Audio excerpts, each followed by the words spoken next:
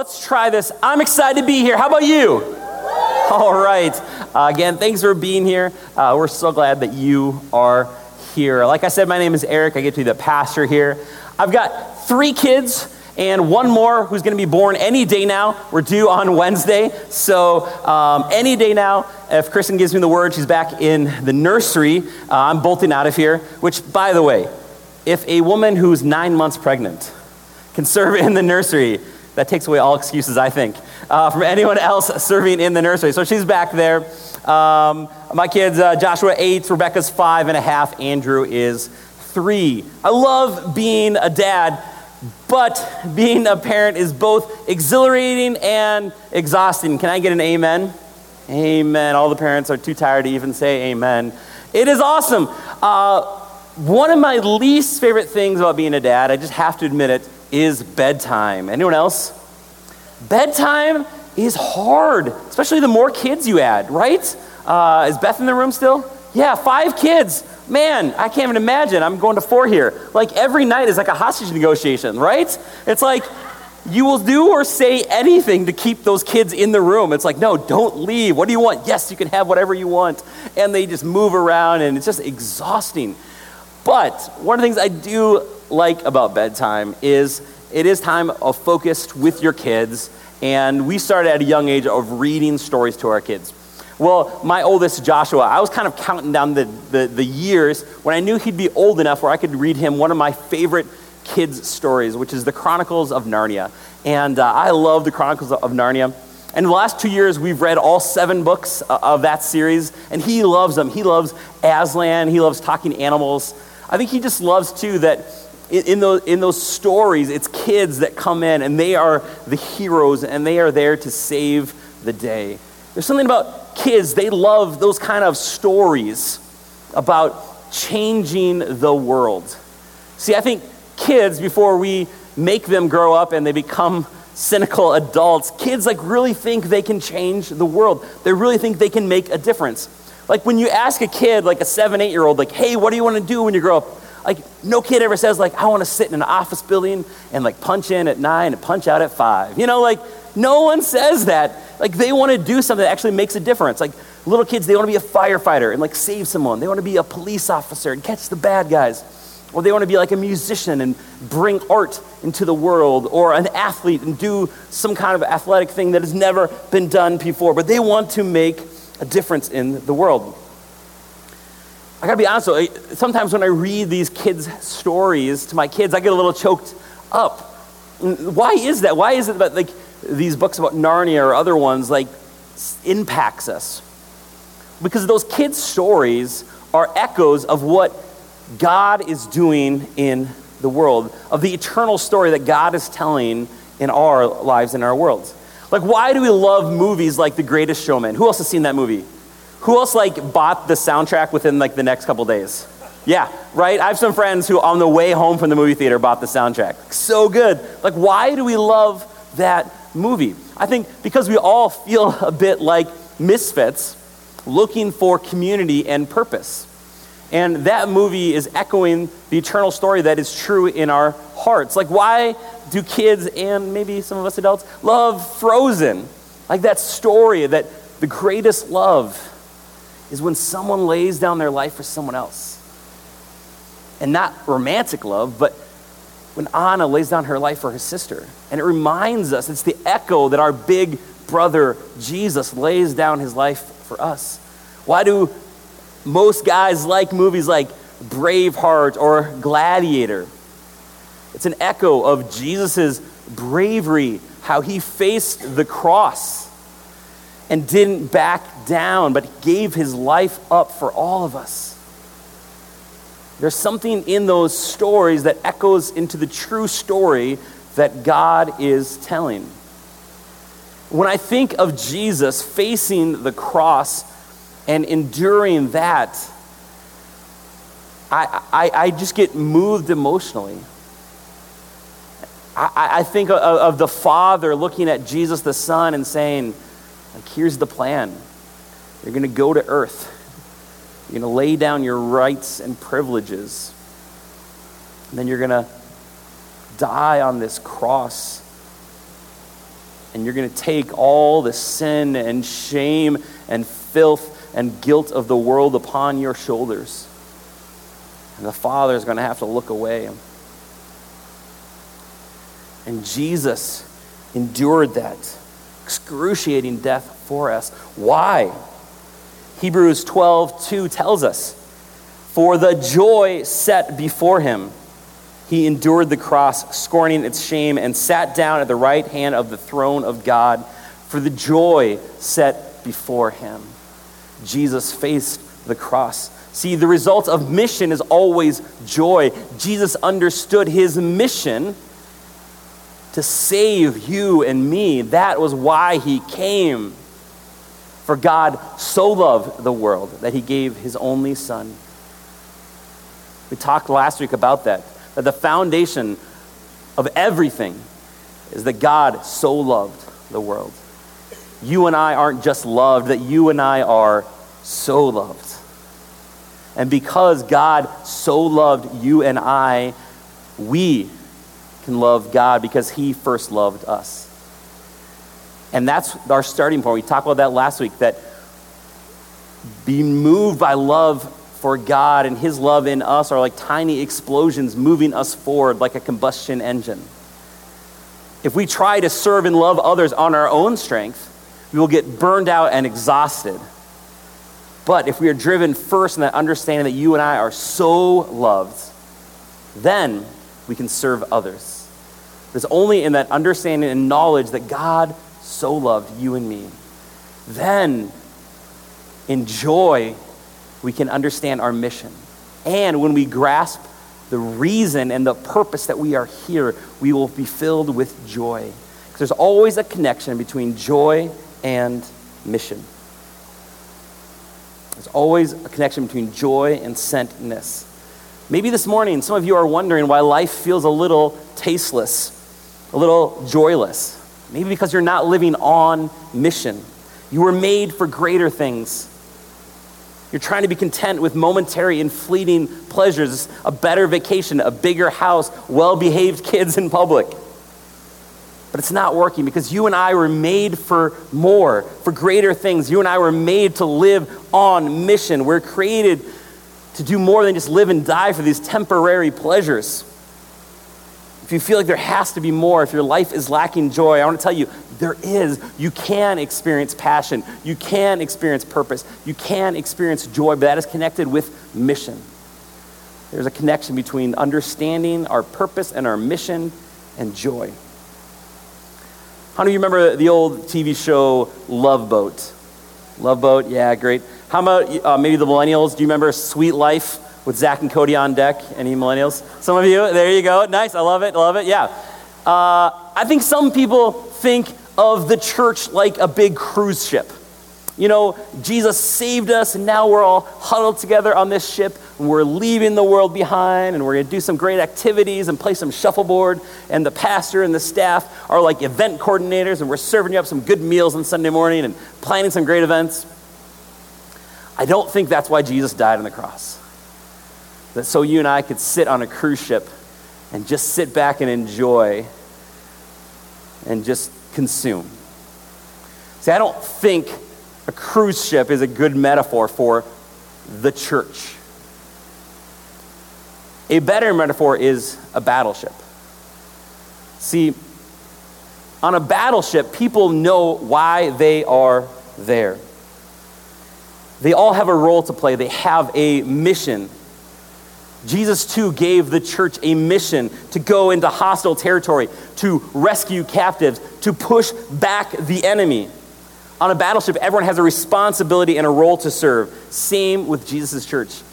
If you are a follower of Jesus, then Jesus is your admiral, and you've been enlisted to serve into his navy. You have a role to play. Maybe it's a gunner. Maybe you're shooting prayers of support and cover as people go into ministry. Maybe you're a squad leader leading outreach groups into Maple Hills Estates mobile home community. Maybe you're a squad leader ministering to single women and other women on Monday nights, or discipling men on Wednesday mornings at Starbucks, or on Saturday mornings. Whatever it might be, Jesus is sending you on mission. So the point is, Jesus had a mission while he was here on earth, and he has given us a mission too. See, I love worship. We talked last week about how important worship is. Worship isn't just music, but that worship is the language of the soul. And so one of the ways we connect with God is through music, but how we want to love God with our heart, our soul, and our mind. And preaching, a lot of times we engage with the mind, music with the soul. We serve, we give to break the chains of addiction and greed in our hearts. But here's the thing, is that goosebumps in worship or at US Bank Stadium when you're listening to Hillsong Young and Free or Vespers on a Sunday night, goosebumps don't prove the presence of God. See, it's when our priorities align with the heart of God that we are worshiping God and align with his purposes. We don't want to get so caught up in just chasing the goosebumps and the feelings that we miss out on realizing that we are called to align our priorities with the same priorities that God has. And Jesus came to seek and save the lost. And if you and I are followers of Jesus, then our mission too is to seek and save the lost. There are people who are lost in their sin, in their addiction, people who feel hopeless at home. They feel like no one sees them. They go to work, they come home, they pull into their garage, no one talks to them. There are people all around us, maybe even here this morning, who are contemplating on ending it all because there is no purpose and no friendship in their lives. People who just feel overwhelming darkness and anxiety and depression. Kids who don't have a dad in their life. Marriages that are getting ready to be given up on. They're ready to walk away. And we are called to push back the forces of darkness, to push back the enemy, to take new kingdom ground. We have a mission. We are not just a big cruise ship. We are a battleship. Speaking of boats, it reminds me of one of my favorite stories of Jesus. If you have Bibles, you can turn with me to Mark chapter 4, verse 35. The scriptures will also be here on the side screen. Before we jump into Mark chapter 4, verse 35, would you just join me in a word of prayer? God, I thank you for your love and for your grace. God, as we talk about what it means to serve others, God, I want to say just a thanks for everyone who has served our country, who have kept us and our country safe. So God, we want to be reminded that we too should live on mission and purpose like those who have served. God, that we are all in your service. God, I pray this morning that my words would be clear, that you would speak through me. God, that you would say what needs to be heard. Thank you, God, for your love and your grace. Amen. Let's read Mark chapter 4, verse 35 through 41. On that day, when evening had come, he said to them, he turned to the disciples, let's go across to the other side. And leaving the crowd, they took him with them in the boat just as he was, and other boats were with him. Side note, I got to go on a boat yesterday with the Harms. Thank you, Ann. I appreciate it. If you want to love and bless your pastor, take him on a boat just like the disciples did to Jesus. It's biblical. It's right here. And a great windstorm arose, and the waves were breaking into the boat, so that the boat was already filling. But he, Jesus, was in the stern, asleep on the cushion. And they woke him and said to him, Teacher, do you not care that we are perishing?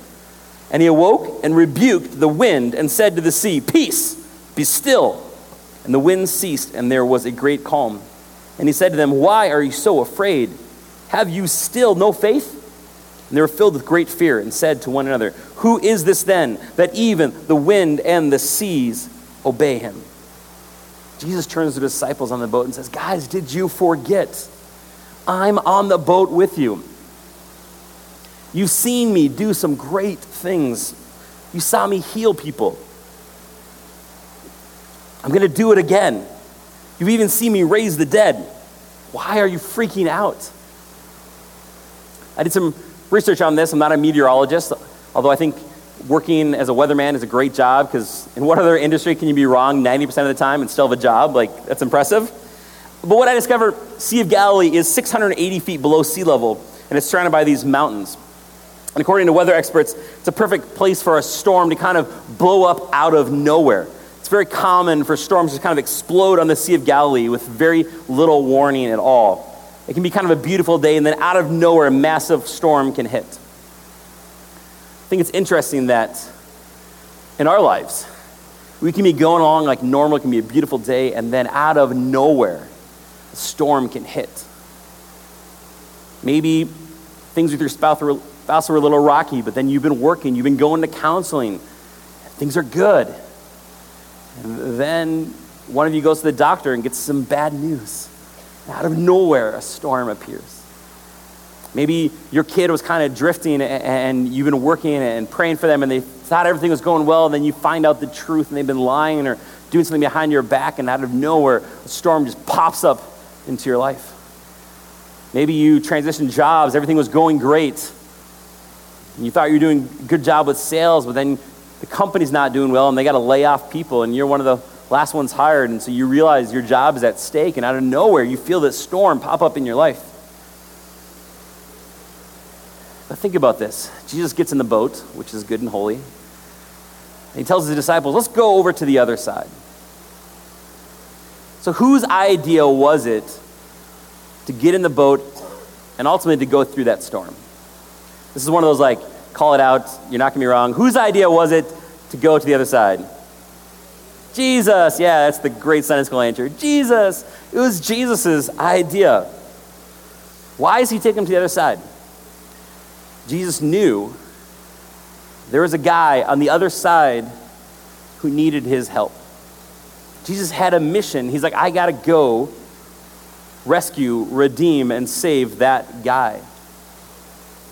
Because he was hurting himself. This guy was possessed by an evil spirit. And Jesus is going to take his disciples with him to speak some healing in his life. I think Jesus knew that storm was going to pop up. And yet Jesus still led his disciples into that storm. See, sometimes I think we think that when a storm pops up, when we lose a job or someone we love gets sick, or when our kids go off the rail or whatever it might be, we think, man, what did I do? How did I stray out of God's will? But Jesus sent his disciples into that storm. And sometimes, when we're in the middle of a storm, it's not because we're out of God's will, but it's because we're exactly where God wants us to be. And see, I don't think Jesus sent his disciples into that storm just to test them, but I think he sent them into that storm to teach them something. See, it's really interesting. If you study most of Jesus' miracles, most of them happened in the context of a crowd around, for the benefit of the crowd to see Jesus' miraculous healing power. This is one of the very few miracles that Jesus does just for the benefit of his disciples. See, I love that, because even those closest to Jesus needed that reminder that he is with us in the storm. His presence is with us in the storm. Just because you are going through a storm doesn't mean you're out of God's will. But we need to be reminded that his presence is with us in that storm. And also, not just his presence, but there's a purpose for that storm. There's a purpose. They're heading to go push back the work of the enemy. They're going to take new ground for the kingdom. So if you're currently in a storm, don't forget that you are there with his presence and that you're in the storm for his purpose.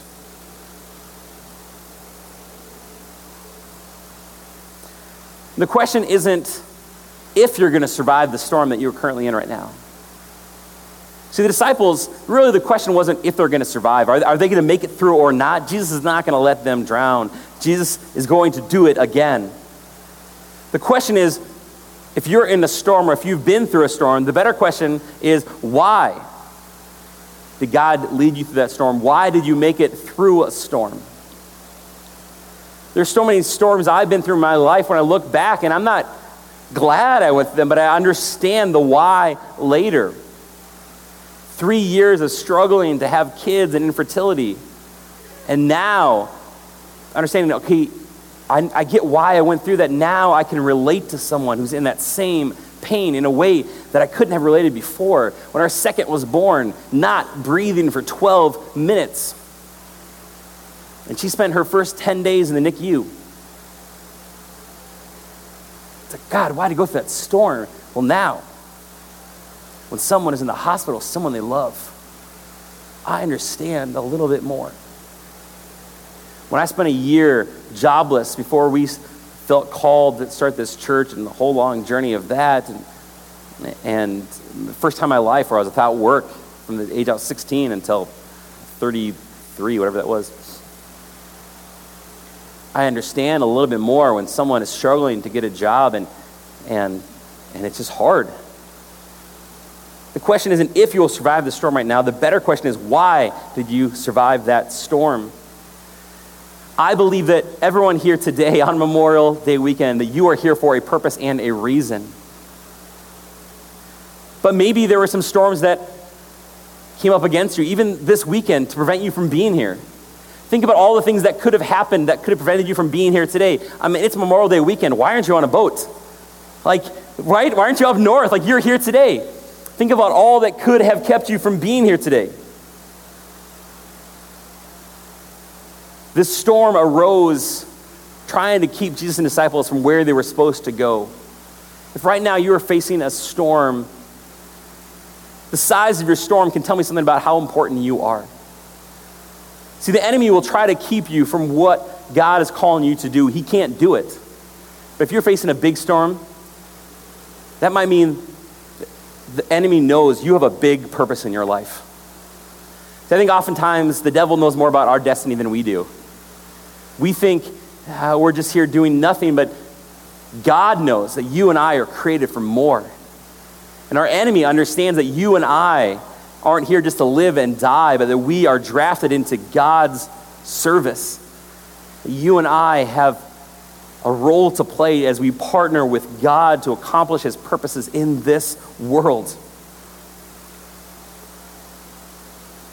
If Jesus went through this storm that scared even professional fishermen to get to that man, if Jesus went to the cross to save you and I, think about how valuable that you are. See, we don't sacrifice for things that aren't valuable. We don't put locks and keys around things that aren't worth something.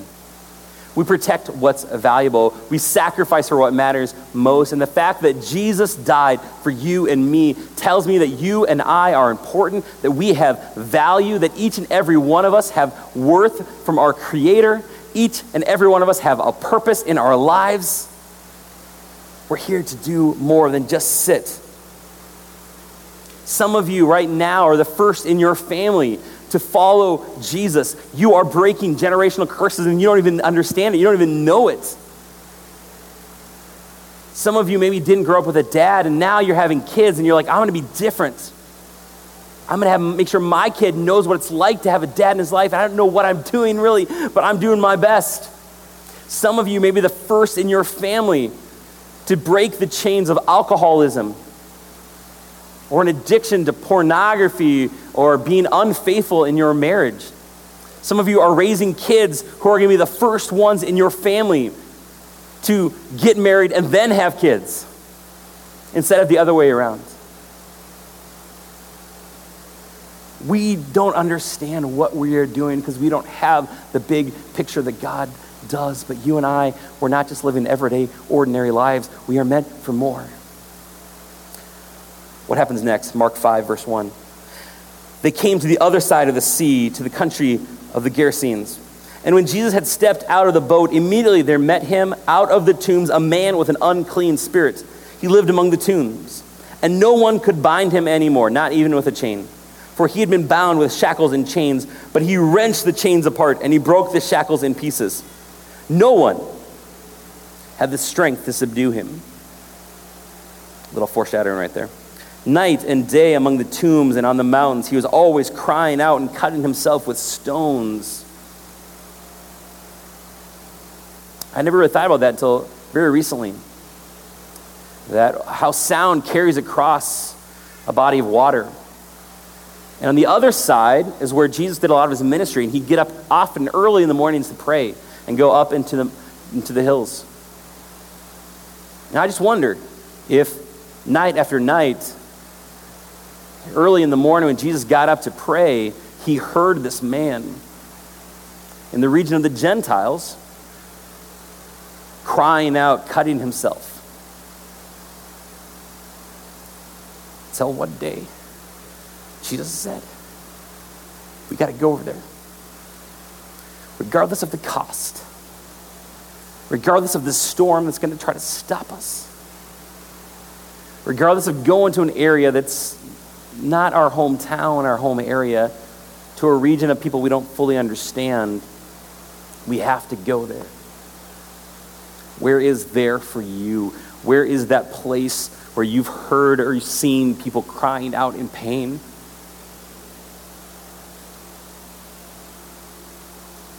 God is going to tell you, you got to go. You got to go. Night and day among the tombs and on the mountains, he was always crying and cut himself with stones. And when he saw Jesus from afar, he ran and fell down before him. And crying out with a loud voice, he says, what have you to do with me, Jesus, Son of the Most High God? I adjure you by God, do not torment me. For he was saying to him, come out of the man, you unclean spirit. And Jesus asked him, what is your name? He replied, my name is Legion, for we are many. And he begged him earnestly not to send him out of the country. Now a great herd of pigs was feeding there on the hillside. And they begged him, saying, send us to the pigs, let us enter them. So he gave them permission. I know this part of the story is really weird. If you're like new to church, like what? Demons asking Jesus not to go. He sends them into pigs. I know, it's weird. So he gave them permission. And the unclean spirits came out and entered the pigs. And the herd, numbering about 2,000, rushed down the steep bank into the sea and drowned in the sea. Because the enemy is always going to try to destroy things in our lives. And the herdsmen fled and told it in the city and in the country. And people came to see what it was that had happened. All their wealth is gone. And they came to Jesus and saw the demon-possessed man, the one who had had the legion, sitting there clothed and in his right mind, and they were afraid. And those who had seen it described to them what had happened to the demon-possessed man and to the pigs. And they began to beg Jesus to heal them and to teach and to stay. Nope. And they began to beg Jesus to depart from their region. They loved their wealth and their pigs more than what Jesus could do for them. And as he was getting to the boat to leave, the man who had been possessed with demons begged him that he might be with him. And he did not permit him, but said to him, go home to your friends and tell them how much the Lord has done for you and how he has had mercy for you. And he went away and began to proclaim in the Decapolis, this region of 10 cities, how much Jesus had done for him. And everyone marveled. This man had lived in this region possessed by an evil spirit for years and years and years. And finally, when he's delivered, and when this region rejects Jesus, he says, please, please let me come with you. And normally when you read those stories, when people want to follow him, he's like, come follow me. But in this instance, Jesus doesn't say, yes, come follow me. He says, no, you need to stay. See, sometimes Jesus will give you the faith to leave and to go follow Jesus to that place where you need to go. And sometimes he's going to give you the grace to stay in that messy situation.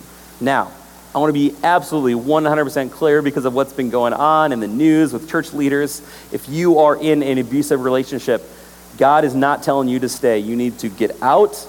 You need to come tell the authorities, tell the church. We will help you. It is never okay to stay in a situation where you are being beaten, you are being abused emotionally, verbally, sexually, whatever it might be. As a church, we have not done a great job. I'm being very clear about that. Abusive situations are never okay. And we will always love and protect victims. We will always call out those in power who are using that wrongly.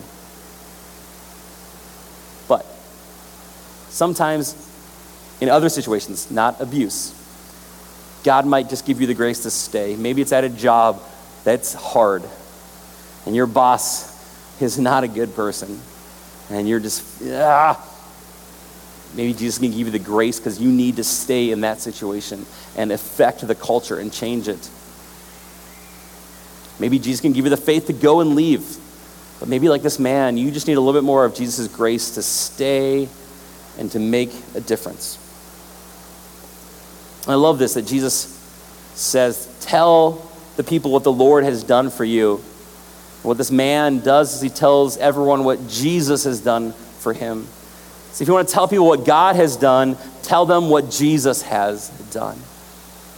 If you feel like maybe you don't have the right words or all the theology or all the understanding to tell people about God or your neighbor or your coworker or family member, that's okay. Start by telling them what Jesus has done for you. Start by telling them your story, how Jesus has broken your chains, how Jesus put you in your right mind, how Jesus delivered and redeemed you.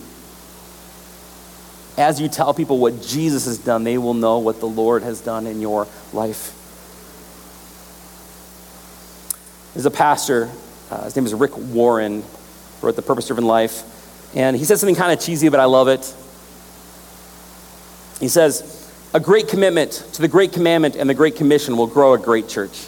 A great commitment to the Great Commandment and the Great Commission will grow a great church. It's a lot of churchy talk for our purpose, why we exist. The Great Commandment is found in Matthew 22, and then the Great Commission is found in Matthew 28, and we'll be talking about that next week. But in Matthew 22, we read the first part last week, it says, and one of them, a lawyer, asked him a question to test him. Jesus, which is the great commandment in the law? And he said to them, you shall love the Lord your God with all your heart, with all your soul, and with all your mind. We talked about that last week, how we're called to love God with our hearts, our souls, our minds. That's why we do what we do here as a church. That's why we have preaching, to help you love God with your mind, to how we have worship, to help you love God with your soul, that we give back to God. That part of giving is worship, by breaking the chains of addiction and all being about us. We worship God with our hearts, that when we serve over there or here or anywhere in the church, that by serving we're giving of our time and our energy, and we're loving God with our hearts. And the second is like it. You shall love your neighbor as yourself. On these two commandments depend all the law and the prophets. And we said, how do we love our neighbor? Well, the best way to love them is to serve them. It's one thing to say, hey, I love you, bro. It's another thing to show up and help someone move.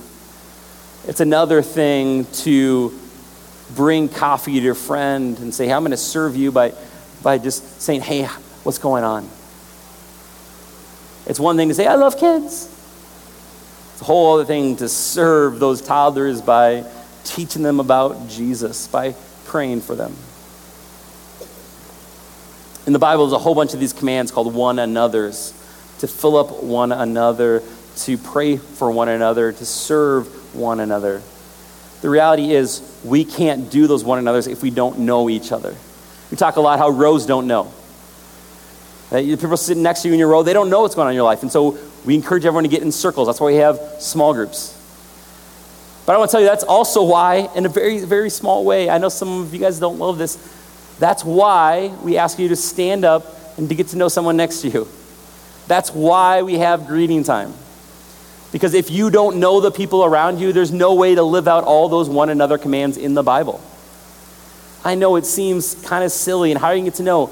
But if we are all intentional before church, or those who seem to have such trouble to get here at 10 o'clock, even though you had no trouble getting to work at 9 or 8:30 or 6 o'clock in the morning, whatever that might be. There's my pastoral jab at you this morning. If it's too hard to get here by 10 o'clock, I know it's so early. Then at 10:20, you have a chance to turn someone next to you. Hey, how you doing? To get to know them. And then to stick around after service for a couple minutes. We have these awesome tables out there. We have, you know why we have these tables? So that those who are still, I don't know, about talking to people, you can still have the table between you and them. It's a barrier. You can even put your coffee or water on it. So tell me, how you doing? I got my barrier. I feel safe. Why do you think I have a table? It helps, When I feel like I'm getting a little too much, I'm going back here. No, that's why we have tables, okay? That's why we serve coffee. Because we're more comfortable with a beverage in our hand. That's why parties have alcohol, not just to get you drunk, but because you feel more comfortable with something in your hand. That's why we have coffee. I want to encourage you to get to know people. You can't love them. You can't serve them unless you know them. Use greeting time as an opportunity to actually get to know people. Ask them questions. Let's be a community that really knows, not just those who are sitting there watching. And that early church, as Jesus gave them their mission to love, to serve, what happened? They started turning the world upside down. Acts 4, verse 13, it says, "Now when they saw the boldness of Peter and John, they perceived that they were uneducated, common men, and they were astonished. And they recognized that they had been with Jesus." They looked at Peter and John and what they were doing and turning the whole world upside down in the Roman Empire. And the early church is being established and people are being loved and served and met with the gospel. What kind of men? Uneducated, common men. And the religious authorities were astounded. How could God use these uneducated, common men? What was the answer? They had been with Jesus. They had been with Jesus. These everyday, ordinary, average guys were doing something that was supernatural. How were they doing it? They'd been with Jesus. We talked about this one other time, but that word in the Greek for uneducated, ordinary, common, really should be translated something else, but the translators are two knights. It really means an ignoramus, or an unlearned person. It literally means an idiot, idiotus. That's the word there. They were astonished that these uneducated, ordinary idiots who had been with Jesus were turning the world upside down. And the great thing is that if, like me, you consider yourself a little bit of an idiot, surrounded by other idiots, that's the kind of people that Jesus uses. Those who continue to make mistakes, those who continue to just not be perfect, to snap at our kids, who don't love our spouses perfectly, who don't know all the answers. That's the kind of people that God uses, because then he gets all the credit. But God doesn't just use any old idiots. It's idiots who have been with Jesus. That's why they were so dangerous. They knew who Jesus was. They believed in him. They were willing to follow him whatever the cost. Because they remembered they followed this rabbi who went through storms into Gentile territory to cast the demons out of people and to heal them. Who went out, and in that culture, when you couldn't touch a leper, and they hadn't been touched in decades, they served someone who actually touched the untouchables. When Jesus could have just said, "Be healed," he actually touched them. Who brought life back to dead things. That when a wealthy ruler's daughter died, he didn't give up, but he went and brought her back to life. When a woman with an issue of blood who had exhausted all her resources as a single woman reached out and touched Jesus, he saw her, he healed her, he called her daughter. And these men and women who turned the world upside down, they did it because they'd been with Jesus.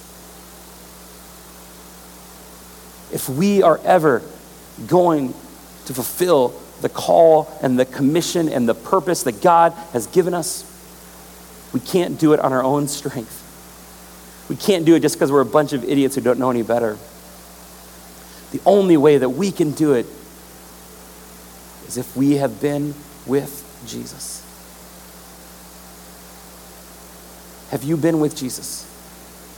If you have not bowed the knee to Christ and made him the leader of your life, I want to give you the opportunity this morning to do that.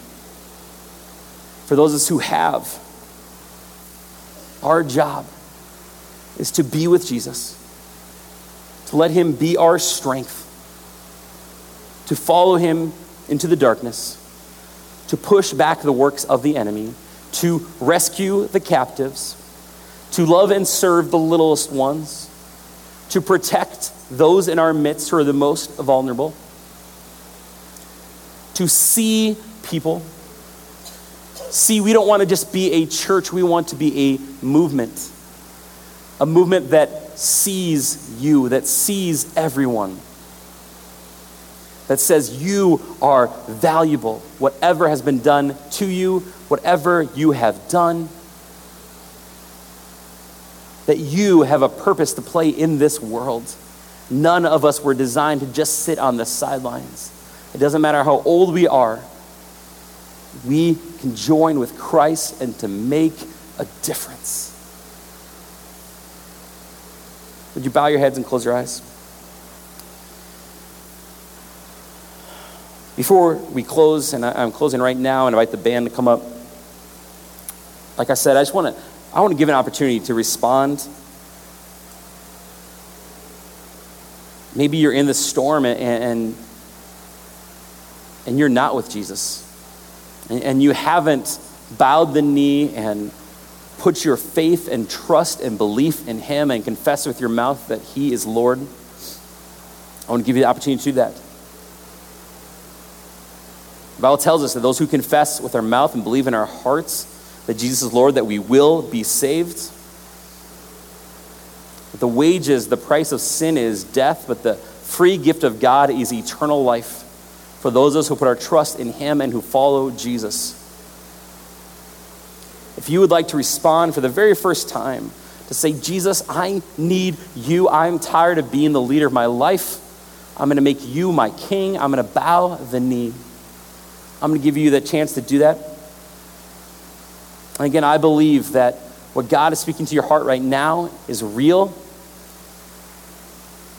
And when we respond on the outside to what God's doing on the inside, it makes it that much more real. On the count of three, I just want to ask you to raise your hand. If you want to receive Christ for the first time, I want to give you that opportunity. One, I believe God loves you. He so loves you. He gave his only son for you.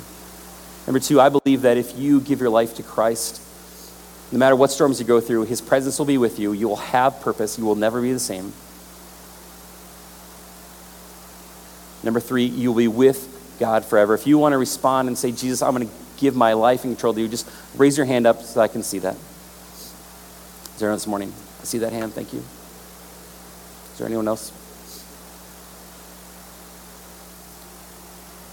The Bible tells us that if we confess with our mouths, that if we believe in our hearts, we will be saved. And I believe that when you raise your hand, that you are making that commitment. The Bible says that all heaven is rejoicing as we welcome someone into God's family. For the rest of us, I want to encourage you to ask, God, where are you leading me? Where is that place that you want me to go? How do you want me to love and serve others? How can I make a difference? How can I get in the game? How can I trust you more? That whatever I'm going through, that your presence is with me, that you have a purpose for my life. God, I thank you that you are here with us, that you want more for us than just to go through life drifting. But God, you've given us a purpose. I pray, God, that as we go out of here, that God, we will follow you wherever you lead us. In your name we pray, amen. Would you stand? I just want to give God glory for the one person today who gave their life to Christ this morning. Thank you, Jesus. Thank you. Amen. Before we go, we're trying something new. And so, as you know, we believe in serving others inside the church and outside the church. But to make it through the summer, we need everyone to get on board and to serve others. And so kind of what we're trying something new is basically saying like this semester of serving ends next Sunday.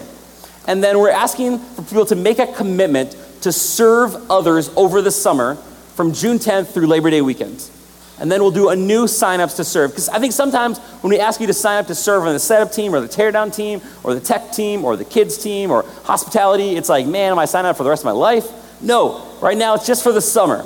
So we're going to invite you, hey, would you please sign up? Would you serve others this summer? We have about 100 people that serve on a regular basis. And what we need is about 100 people to sign up and say, yes, I'm going to serve this summer 4 times over the next 13 weeks. I can serve in the nursery 4 times out of the next 13 weeks. I can greet, I can help set up. That's where the holiest of holy people show up, is at 7 o'clock in the morning, 8 o'clock in the morning to set up. Whatever it might be. And so what we want to do is just say, hey, help us shine the light of Christ to those around here who need to see that. And so out in the lobby, when you go out, you have this light bulb. And when you say, yes, I am in, I can serve 4 times this summer, you get to put that light bulb on that whiteboard in the area that you want to serve. And then you get this awesome t-shirt like this. Woohoo! And then you wear it proudly and say, I am in the game, I am serving others. And that's what our encouragement to you, to go do that. And for our kids, we've got our Jesus Changes Everything shirts. We're giving those away still. Grab one of those. So that is out there. Get your shirt, sign up to serve. It's awesome. Because here's the deal. We're not asking you to serve just because we need it. We want to invite you to partner with us in what God is doing. Life truly is better serving others. Life truly is better when you understand why that you are here. We have so many people who said, man, I never thought about serving in kids ministry, and now I'm doing it, and it's amazing the impact I've had in the lives of those kids. Sign up to serve, to get to know other people. At Rice Lake Elementary, we're going to have a little bit different setup. But man, you want to get to know some other guys or some other ladies? Come early, set up. We laugh, we talk, we debate who's the greatest basketball player of all time.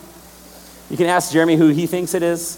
He might be right, he might be wrong, I don't know. Sometimes we eat donuts. It's a good time to get to know other people. Stay a little late. Yeah, sign up to serve. Get donuts. Stay a little late. Help us pack up. It's a way to be in community with others, to partner with what God is doing. All right, we're going to go out for singing. This has been our theme song for the whole series, Multiply. Receive the benediction. May you know that you're not just loved, but that you are so loved. That God gave. He gave his one and only Son. So you and I can have everlasting life. May you be filled up with love from God so that you can serve others and make a difference in this world. Have a great week. We'll see you next Sunday.